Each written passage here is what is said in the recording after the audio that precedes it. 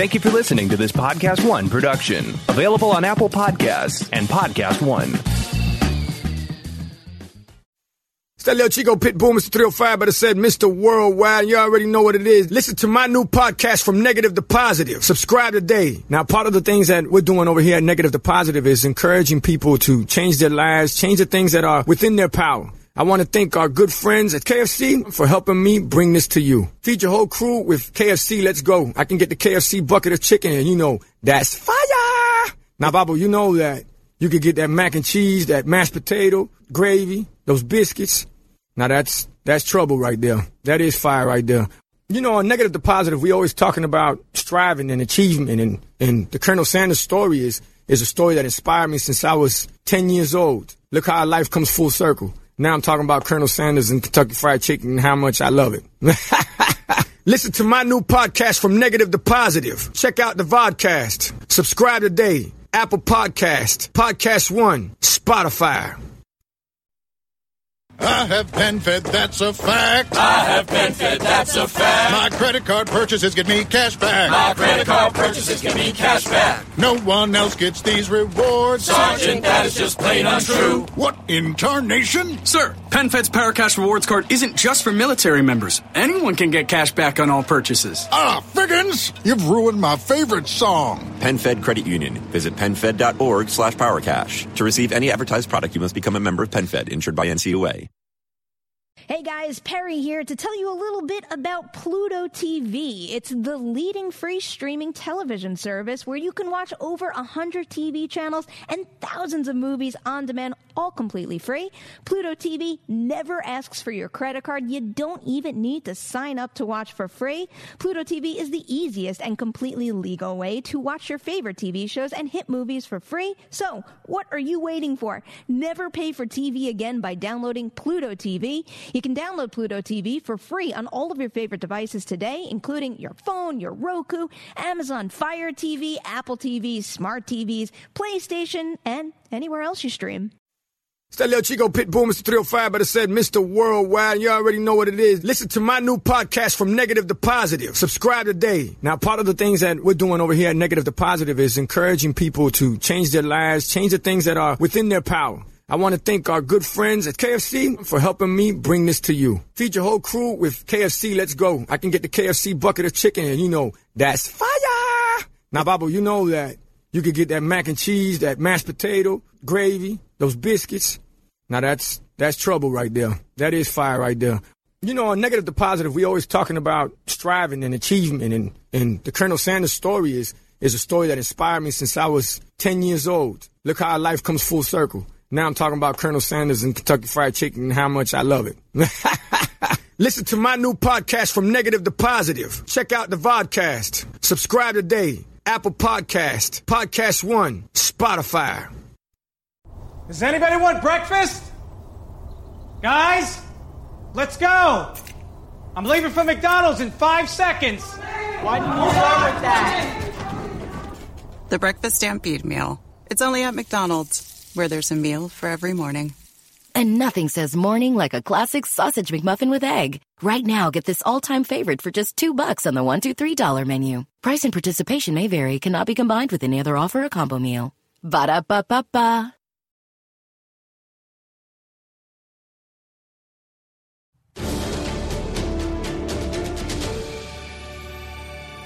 It is movie talk time. Today we are digging into some Toy Story 4 character details. On top of that, a brand new trailer for the movie Late Night. You're going to want that on your radar. And then, guess what? We are revisiting Avengers Endgame as the events of that movie pertain to Spider-Man Far From Home.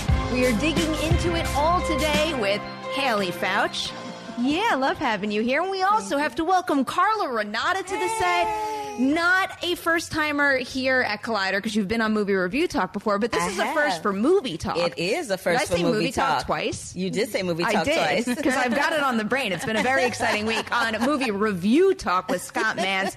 Now we have you here on Movie Talk. Thank you so much for joining us. Thank you for having me. All right, you ready to dig into it? Because this first one is a big story, and I definitely encourage you to head on over to Collider.com because our own Vinny Mancuso got to go to Pixar up in San Francisco where he learned so much about Toy Story 4. He has this super long article with all the details about the movie that you need to know, but what we're going to focus on right now, two specific characters. First, the villain, and also Bo Peep. Just to give you a little information from his article here. So, with Bo Peep, the film opens up with a prologue set between Toy Story and Toy Story 2, with the toys rescuing RC Car, who was left outside in a flood. After that rescue, a friend of the Davises comes to collect Andy's sister's sheep nightlight, and with it, Bo Peep as well. This explains why the character has been absent for so long in the Toy Story storyline. Since we last saw her, she's become a lost toy, a plaything without an actual kid or a place to call home. A few reference points for this character so you can start to picture what they're planning on with her. Daisy Ridley's Rey from Star Wars. We have Gina Davis in A League of Their Own. They even mention Uma Thurman in the Kill Bill movies as well. Basically, what's happening here is, for her life as a lost toy, Bo has a vehicle that looks like a squirrel. Oh, this is getting weird now. Looks like a squirrel. It's something Bo constructed from parts on her own. She also has a tiny Polly Pocket-esque sidekick named Giggle McDimples. I can't believe I'm reading these sentences. Voiced by Ally Mackey. So that's the situation with Bo Peep. She was in Andy's room. That's what she was happening in her life in between the original Toy Story and what we catch here. Then this is also kind of where we find the villain, because where we have Bo Peep in the movie, that's where Gabby Gabby comes into play. This is a dead-eyed baby doll, and she's voiced by Christina Hendricks, and she's the first female villain in a Toy Story movie ever.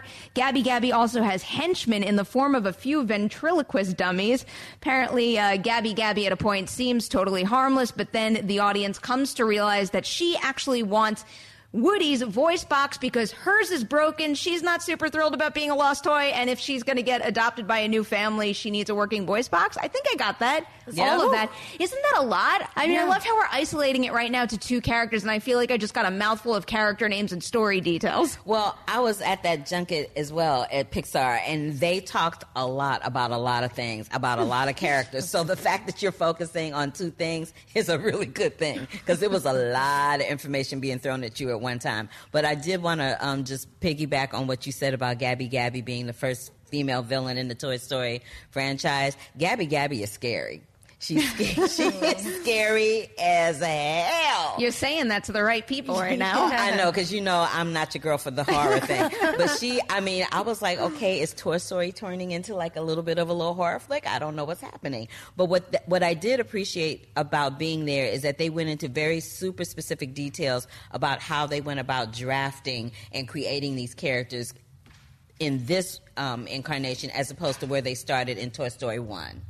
Oh, they had a different approach? Well, yeah, because in Toy Story 1, to create the characters for the film, they basically would take pictures of clay molds, and now it's all digitally done by rigging. And that's a really different type of process, which I was fascinated by that. I'm like, I have what? a follow-up question about Gabby Gabby. When you say it has like a horror quality to it, like what exactly does she do? Is it in the voice? Is it in the way she moves? It's everything. Because it's in the way she moves, it's in the way she looks, it's in the way she talks, it's the way she communicates, and then she's got the little henchman that looks very much like that little any kind of scary ventriloquist doll. And they talked about how they went to all these different not ventriloquist stores, doll stores, old antique doll stores to find a prototype to build the Gabby Gabby on. Like Gabby Gabby is based on a 1940s, 1950s model type of doll, and she's supposed to be kind of porcelain and plastic, but not really.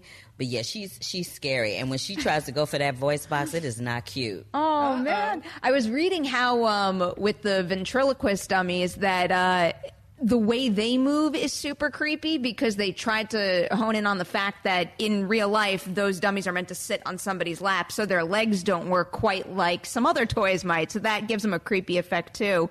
Haley, one of the interesting things, because we're talking about Gabby Gabby and also Bo Peep, is this idea that technically both of them are lost toys. I was telling you before the show started, I was reading a Slash Film piece on this, and that writer poses a really interesting idea where they're kind of putting the Bo Peep storyline side by side with the Gabby Gabby one, where Bo Peep is in a position where she is a lost toy, but she has come to accept and embrace that, and now she operates as an individual, whereas Gabby Gabby wants Woody's voice box so that she could find a new home and a new kid. Yeah, she's trying to make a break for it. she is trying to, when she realizes that there's a voice box to be had, she is all over that. She is trying to make a break for it, like she's trying to get out of the insane asylum. Oh boy, it's hilarious. Is she a violent doll? Was there violence? No, she lets her henchmen deal with that. Violent henchmen. She rolls around in a baby carriage. She's confined to the baby carriage. She can't get out. Wait, she's confined to it? She's confined to the baby carriage. She never gets out of it. I love this. She never. Well, I mean, so they showed us I think it was like a 7-minute clip of the film when we were at Pixar. They showed us a 7-minute clip that included the whole synopsis that you encapsulated at the beginning. Store. No, the one that you talked about where they rescued the car and Bo at the beginning of the movie. Okay. Yeah. And I was asking them about there's the rain that comes down in that scene. It looks real, and I'm just like, how are they doing this with animation where you're looking at it, you know that it's animated, but it looks like the rain when you walk outside? The photoreal quality of certain animation now is just absolutely phenomenal. I mean, Lion King is obviously going to take that to a Let me tell you something. new level. They better work it out with Lion King. Don't get me started on Lion King. Don't get me started on the Lion King. Okay? Well, now I hope someone asks about that. I feel like we should actually get used to her. No. All right. We're here to talk about Toy Story, so we'll talk about that. How are you feeling about Gabby Gabby v. Bo Peep right now? Well, now, since your description, I'm super hyped on it. I didn't realize she was scary. I'm in. Oh, yeah. Look at her. Yeah, she does look kind of creepy looking. I like what they're doing with Bo Peep. It's an interesting decision because, I know there were a lot of fans that noticed she, went missing and stuff, but it definitely, the focus has always been sort of Woody and Buzz's relationship and their connection to their kids as toys.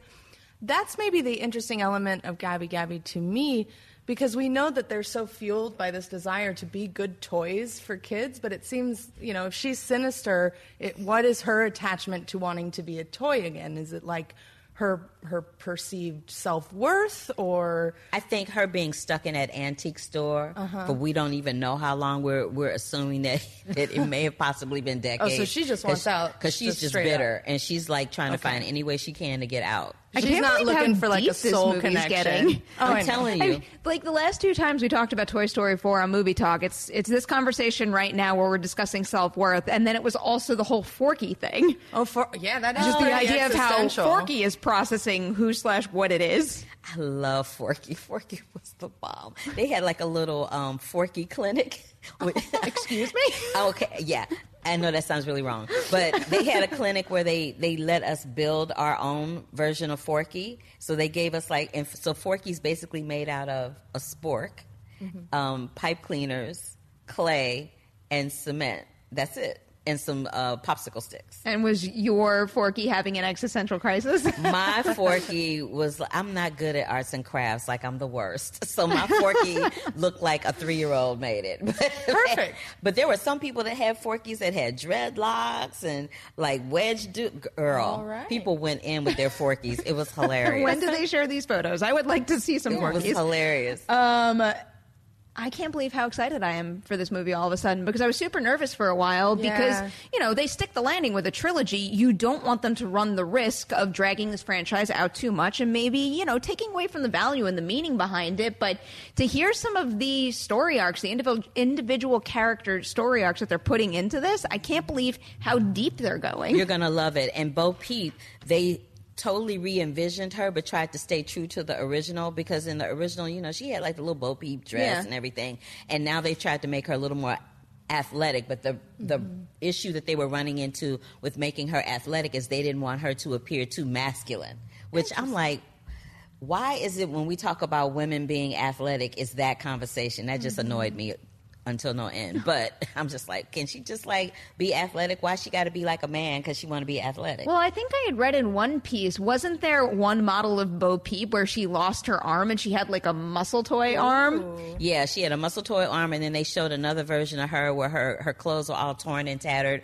because now she is a lost toy, because the timeline with toys with children, especially when they're young, is very finite. So once that child has started to grow or outgrown that toy, then you're out of there, right? So they had this version of her where her stuff was all torn and tattered, and she was out in the wild pulling stuff together, putting patches on her.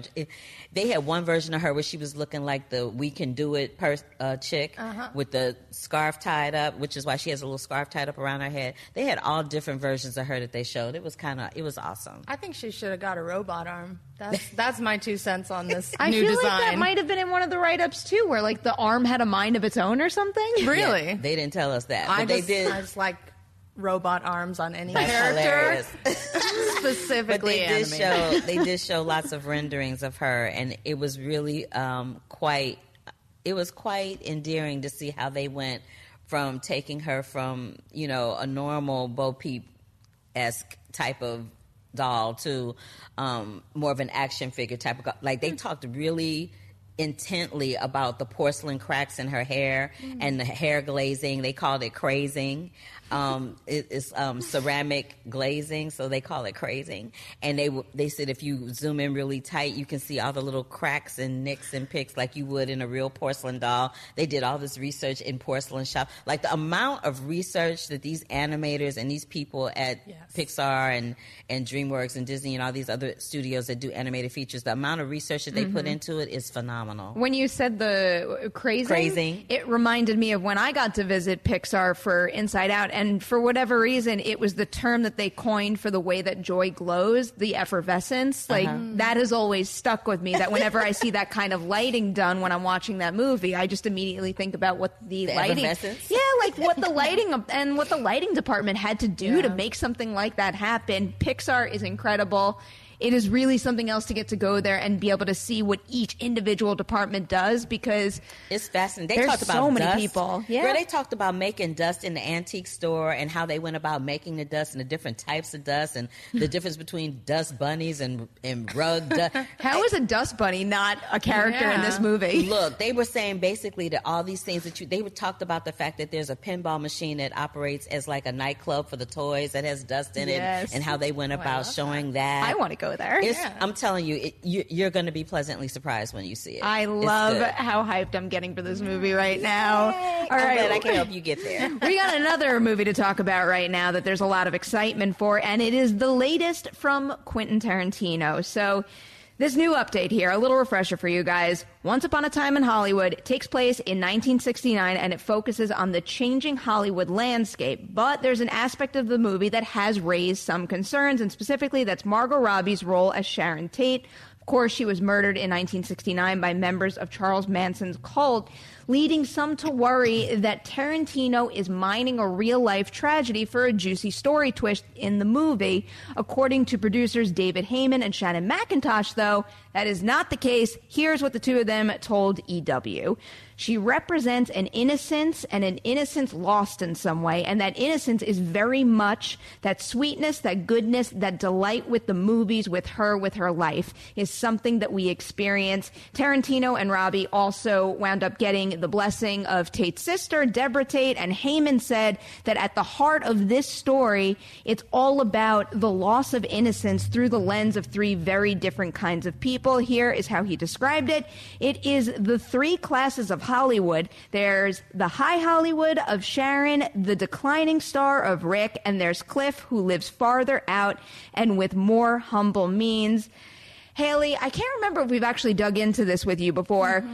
Did the inclusion of Sharon Tate raise any concerns for you? And if it did, do quotes like this kind of ease those concerns a little? I mean, it's always a concern when there's a real-life tragedy involved, but it's also one of those things where I try not to judge a project before I see it.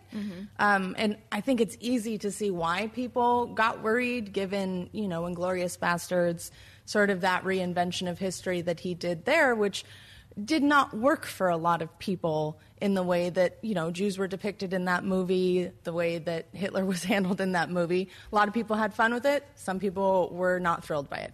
So I get the concern, but again, I don't want to judge things before they actually exist. Do quotes like this ease that? Somewhat.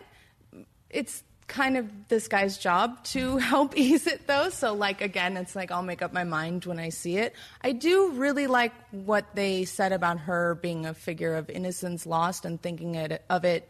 You know, that demonstrates that they're not thinking of it through a purely exploitation way. They're thinking of it thematically, symbolically.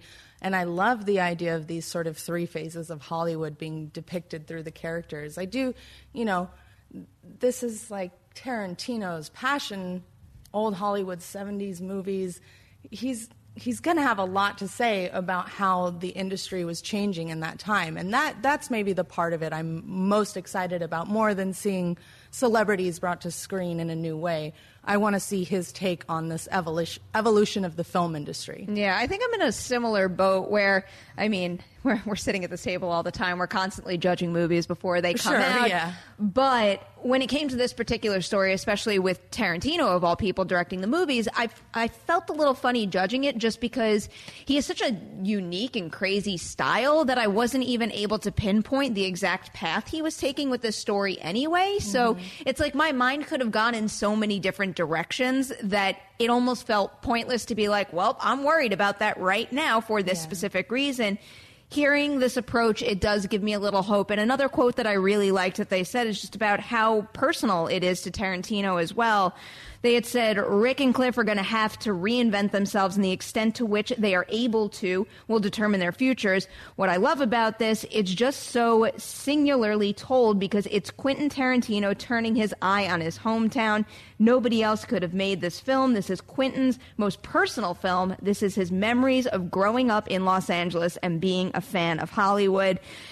When they say nobody can make this film but him, I'm like, there's a lot of very talented people out there. But at the same time, it's like we are getting his view of all of this. And he has obviously had so much experience in this industry. And if I could feel that running through the veins of this movie, that is going to make it a movie that nobody else could have directed the same exact way. Well, honey, call me Judge Judy because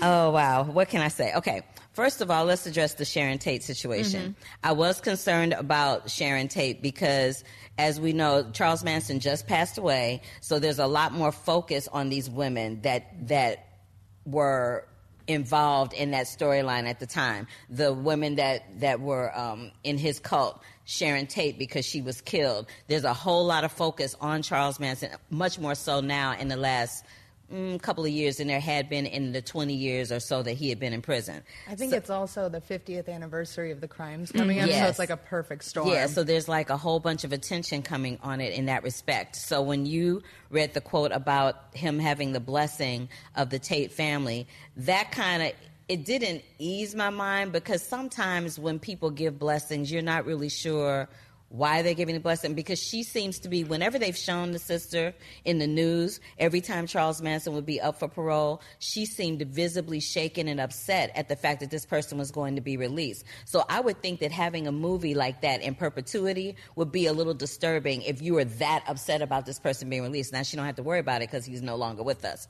So there's that. So I'm conflicted on how I feel about that. In terms of the actual story itself, you're right. There are a whole bunch of other filmmakers that could do this other than Quentin Tarantino. But this is from his point of view, and like you said, Haley, he 70s and old school Hollywood is his jam. So it'll be interesting to see what he comes up with. But what I really don't like about Quentin Tarantino is the blood gore situation with his films, because it's just way too much all the time, every single film. Like, I just cannot. Like, I think the only film of his that I actually could hang with was Pulp Fiction. Like, that's the only one I can hang with. I feel like if you had to pick just one, I'm okay with that. It's a good one. That's the only one I can hang with. But yeah, I'm very conflicted about this, because And I get why they would say the innocence, because Sharon Tate did represent a different type of Hollywood starlet during that time. Like it's the late 60s, so we're coming out of that 40s and 50s era of Hollywood where everyone looked a certain way on film, and she was like the last of that breed.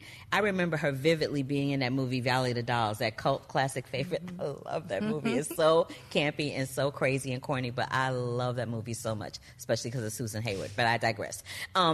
But she does represent a certain type of Hollywood starlet. So, it'll be interesting to see how it all comes to fruition. I'm down for it, but yeah, I did have concerns. It seems like they're taking concerns into concern, but like they originally had it slated on the anniversary date of the crime. That's tacky. And that's exactly what her sister said. She said it's tacky and exploitative. And then they had a meeting with her. They changed it. That's when they showed her the script. So, like, they are working to not be aggressively insulting, it and seems. At least they contacted her, unlike another feature that we know where the family was not contacted. So, I'll give anybody props if you're actually going to make an effort to reach out and contact the people, and then they have the choice to say whether or not they want to be bothered. But at least contact them, because at the end of the day, this isn't just a character in a movie. This is a person that lived and breathed and had a life that was tragically cut short. So,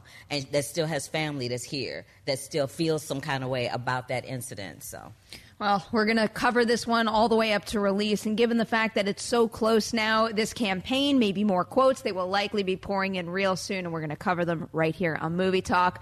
Before we move on to story number 3, I need to remind you guys that we take your live Twitter questions at the end of the show. If you want to ask Carla about her feelings about Lion King, use the hashtag Collider Movie Talk. Why are you throwing me under the bus? I'm so curious now.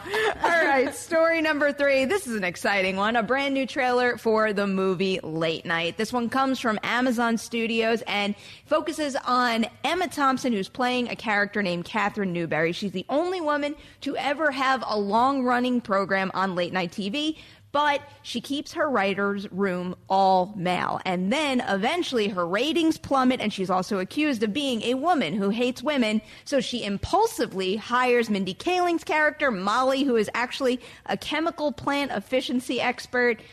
I saw this movie at Sundance. I completely fell in love with it. I sat there during this trailer with like a big stupid grin on my face, just seeing these characters and their chemistry back on screen, even with that writer's room too. It's like that group of guys, that ensemble, they were spot on. So just being reunited with the tone and the style, the comedy, the vibe of this movie in a teeny tiny trailer just got me all hyped all over again to see it. So I freaking love it.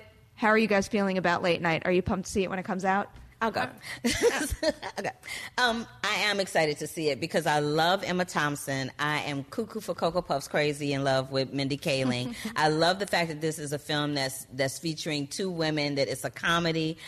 Most of the films that we get, you guys know, throughout the year are really heavy-handed. They're very dramatic or period-driven, or it's like, oh, you come out and you're crying. Like, it's all of that. I am down for the giggles. So I am all about it. And I heard really good things about it as well from Sundance, so I'm excited to see it. Giggles with purpose. Giggles with purpose. Which I think might be some of the best kinds of giggles. I love that. Yeah. I love the laugh, so it's all good in the hood. That should definitely be the title of something, or like a charity organization that's comedy. Not a charity organization. You do comedy shows and you give them money. Giggles with purpose. Giggles with purpose. Oh my God. Greenlight it, baby. That is pure comedy. Yeah. I like it. I'm super excited for this movie. I was already, based on the, kind of the hype coming out of the festivals. And like you said, I love these actresses.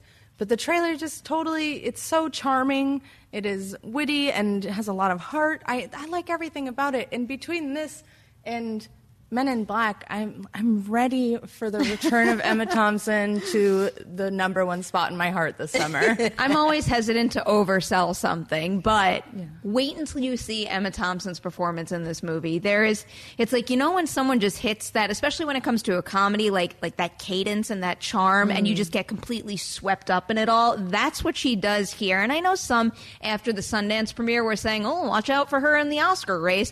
I'm not going to go that far yet until we get the general consensus when the movie comes out, but I will say, given what I've seen so far this year, that's probably one of the strongest performances I've seen. She's hella funny. She's hella funny. She's really funny. And not for nothing, but she's super particular about the types of films that she chooses. So you know that if she chose a film and it actually came to fruition and she shot it, that it's got to be doing something right.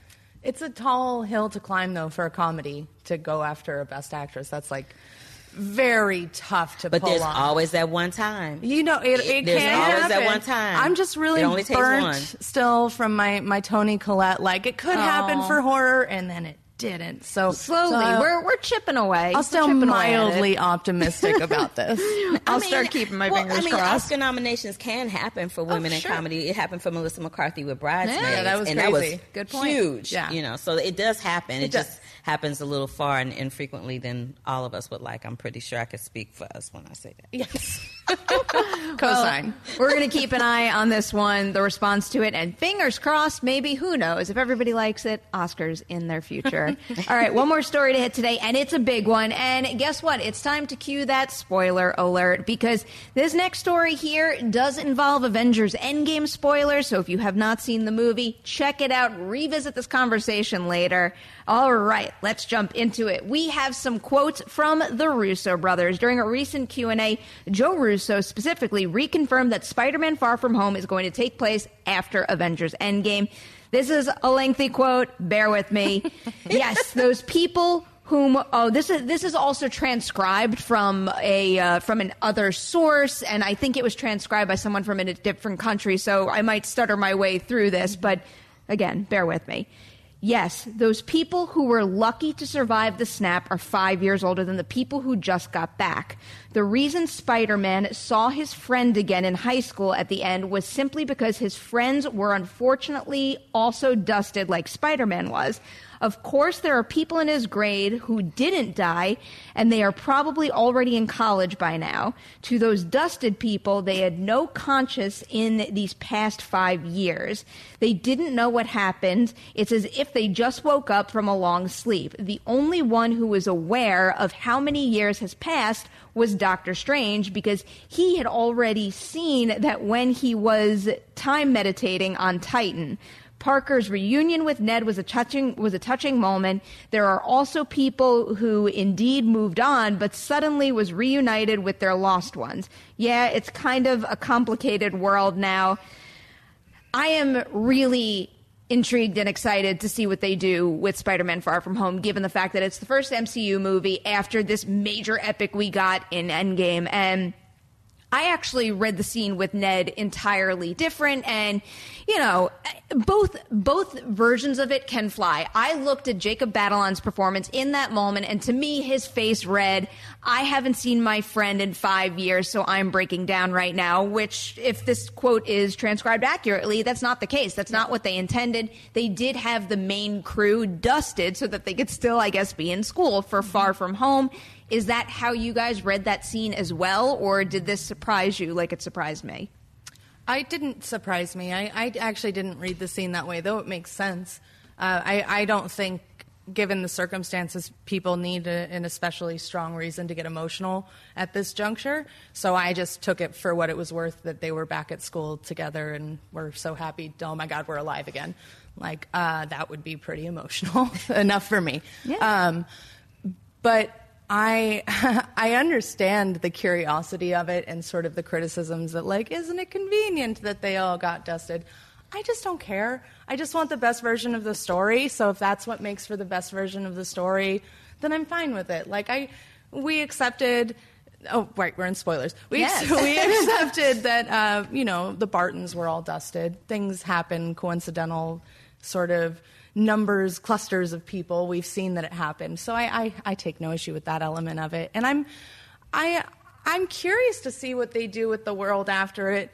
I also don't think it's going to be a very dark movie. So I'm keeping, those expectations in check relatively. I think that this is probably meant to be something more of a palate cleanser after such a dark Marvel film. Yeah, I think that's kind of what I'm betting on as well. And I've got no problem with that. I loved Spider-Man Homecoming so much. If they wind up, ticking those same boxes again as far as the feel and the vibe of it, I'm going to be very satisfied. I guess it's because it's so soon after Endgame, and I am so wrapped up in the specifics of that world and what half the population, having been gone for 5 years, has done into just the way we live life that part of me wants them to dig into it just a little bit, or at least enough to satisfy me, not just say, well, half of us have moved on and half of us are still like operating where we were when we were dusted, if you know what I mean. I want to see the complications of daily life. I'm hoping that maybe one of the friend group has grown up, and that is an element that would be, I think, more interesting maybe.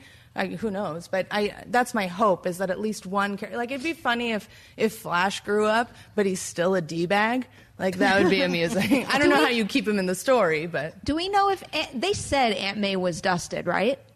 Ooh, good question. Because that would be a really interesting scenario if, and that would be a way to address it while still sending him on a school trip with his friends. I think they did say she was dusted. Yeah, I think you're right. I kind of recall that. But to jump in on what you guys are discussing as far as that's concerned. When I saw that moment, I was like, oh, he's just happy to see his friend. Boom. There wasn't a whole bunch of like... I'm the only one who read it the other way. I was like, there wasn't You're a deep thinker, Perry. There wasn't a whole lot of giving me a little like, credit. ancillary stuff behind that. I was like, oh, he saw his friend and he broke down. Oh, that's cute. It was a cute moment, and I was like, okay, moving on. What's next? I was kind of like that. But when Far From Home hits the theaters, I think it's going to be interesting, because it's interesting for the simple fact that most of the time Spider-Man has been a Sony joint, and now he's rolling over into the Marvel Cinematic Universe, which is kind of exciting and scary and weird all at the same time. But I like that, and I like the fact that this will be a lighter fare, I think, because Avengers, the whole thing leading up to that Endgame was so dark and so heavy. Child, I cried like the biggest baby. My mom loves the Avengers. She loves all the Marvel Cinematic Universe films, and she was sitting next to me, and I was a hot mess. And my mother was like, are you okay? Do you need some tissue? No. I was like, no, I'm not. I was a hot buttered mess when that was over. So I am looking forward to Spider-Man having some more giggles, having it be a little more lighter superhero joint. Jake Gyllenhaal in that get up there, girl. Because I can't take any more. I can't take any more drama. I can't. Like, I need for it to be light and fluffy, and me walking out of the theater with a smile on my face and me laughing this time around. I have a feeling that is the route they're going with this one. I think it worked well with Ant-Man and the Wasp last year after Infinity War, and I have a feeling they're going to play that same card here. We might get some giggles with purpose. It's a possibility. Callback. So happy to keep repeating that now. It's my favorite phrase of the day. I'm keeping it. We need to find a reason to use it on the Witching Hour. I don't know when that's going to come into play, but you can bet I will figure it out. We have to move on to our show plugs right now. As always, you will get a brand new episode of Collider Live tomorrow. We also have a new Jedi Council for you, too. Now, I also have to tell you about a very special screening we've got coming up for Detective Pikachu. I am so excited for this movie, and if you are too and you're in the LA area, we're holding a special screening on Tuesday, May 7th. All you have to do if you want to enter to win tickets to see the movie and also a Q&A with the director is head on over to Collider.com. All the instructions are right there for you, so go enter to win now. Also, you have another episode of Movie Talk tomorrow, but tomorrow, 4 p.m. PT Live will be the very last episode of this version of Movie Talk, because Monday, May 6th, we kick off with our new 20-minute format. I know some of you are super bummed that the show is a little shorter, but I guarantee you, I'm going to bring back this word. Not giggle. Well, there's going to be giggles with purpose, but it's also, it is a shortening of the show with purpose. Every single second of that show is going to have really deep analytical conversations. We're going to dig into some of your favorite movies and maximize every single second of it we have. And on top of that, you're also getting a fifth day again. Monday through Friday, Movie Talk Live at a new time, 3 p.m. PT. You're also going to get 2 doses of Haley a week. So you have that to look forward to as well. I hope you all enjoy it. All right, Twitter questions. First one, we are going to go with Rocky Drago 66. Somehow Longshot is currently tracking to open less than The Intruder and Ugly Dolls. Will the positive reviews it's getting convince more moviegoers to give this film a shot? And Rocky Drago also shouts out Carla, because apparently you've seen the movie, Carla. I have seen the movie, and that shit... Oops, sorry. Can I say that? Yes, go for it. Slay the show. That movie had me doubled over laughing so hard. It was so freaking funny. It was really hilarious. I'm hoping that it does do better because right now he's what's the name? It's Rocky Drago. 66. Rocky Drago is right.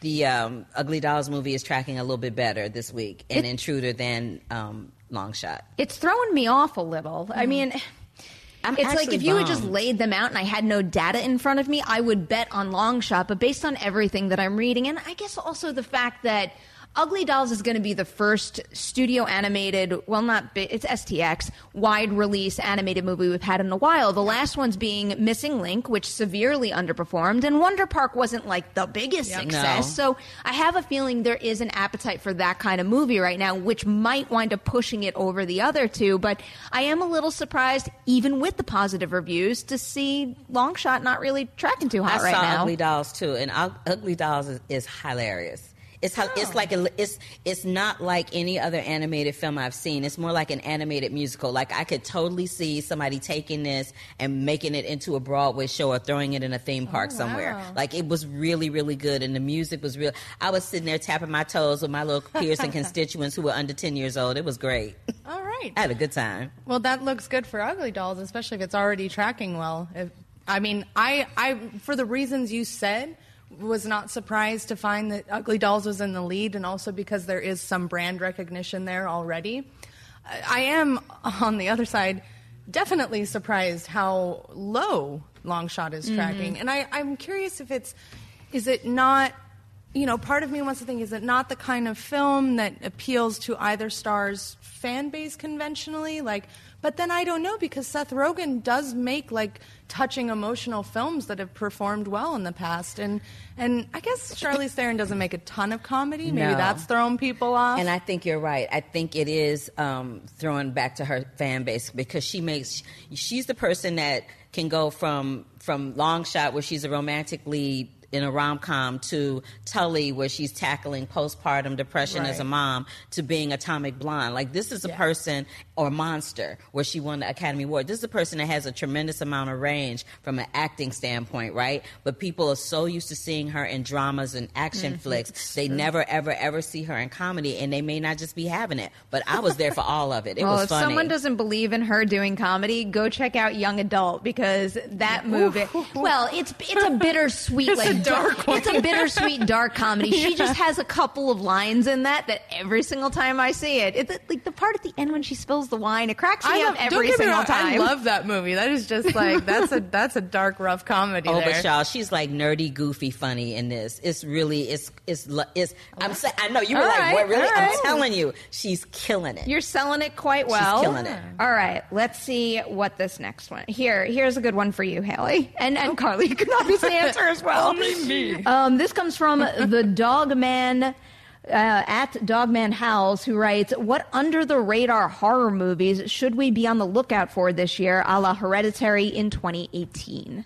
Under the radar. Ooh, it's not your jam, I know. No, it's not my jam, so I'm just going to sit back and lay in the cut for this. I feel like you're the better person to ask, because you've gone to festivals this year, and I haven't yet. I guess it's a fair point. I mean, definitely, since you said Hereditary, Midsummer is coming up, and I wouldn't say that's necessarily under the radar, but it hasn't been, advertised, and it's been advertised, but not to the extent of a big studio film, and it doesn't have the awareness of something like It Chapter 2. Yeah. I don't know if I saw anything that might teeter that line from, being an independent film that could pop and make waves, something like The Witch or Hereditary, for that matter. The one that sticks out to me, I guess, is the one that I saw at Sundance, and it's also playing at Overlook later this month. It's The Lodge. Right. From the directors who did Goodnight Mommy, has a wildly impressive performance from Riley Keough. That's a good one to keep an eye out for. Riley.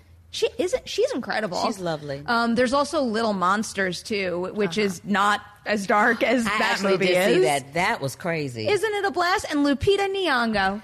Lupita Nyong'o good. singing She's and playing the so good. ukulele. That's all I'm saying. You will never listen to a Taylor Swift song the same way again. You really won't. I'm just saying, ukulele and Lupita Nyong'o. That's all I'm saying. As if I needed to be sold on it, but that really just pushed me to the next level. All right, let's end with one more fun one from Luis E. de la Pena, who's asking, If you could voice any Disney animated character, who would it be? Oh my goodness. I actually have voiced a Disney animated character. Really? I was Shenzi in The Lion King in the stage version. Wow. That's so cool. Good for you. I was. So I actually have done that. So, boom. But if I could be in an animated movie, Disney, hello.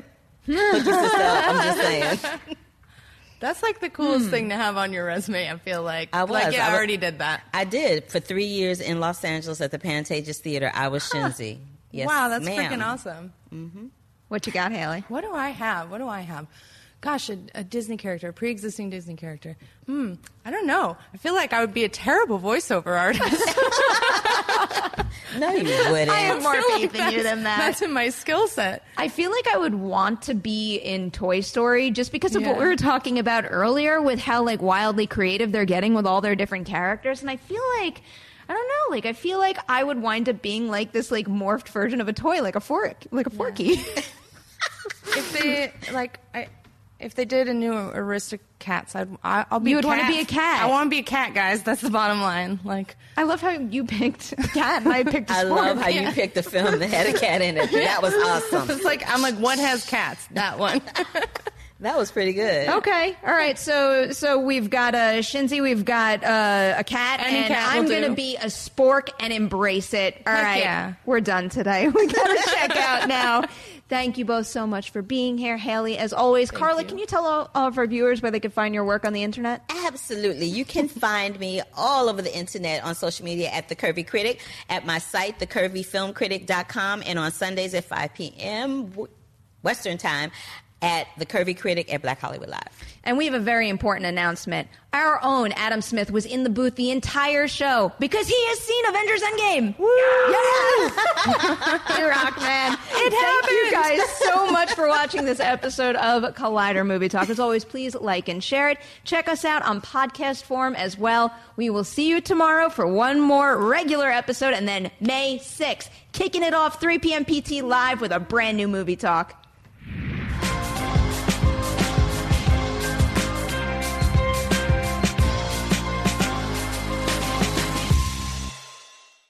It's that little Chico Pitbull, Mr. 305, better said Mr. Worldwide, and I'm here to tell you about my new podcast, From Negative to Positive, brought to you by my friends over at State Farm. I believe that to have success, you got to play the game, so that the game doesn't play you.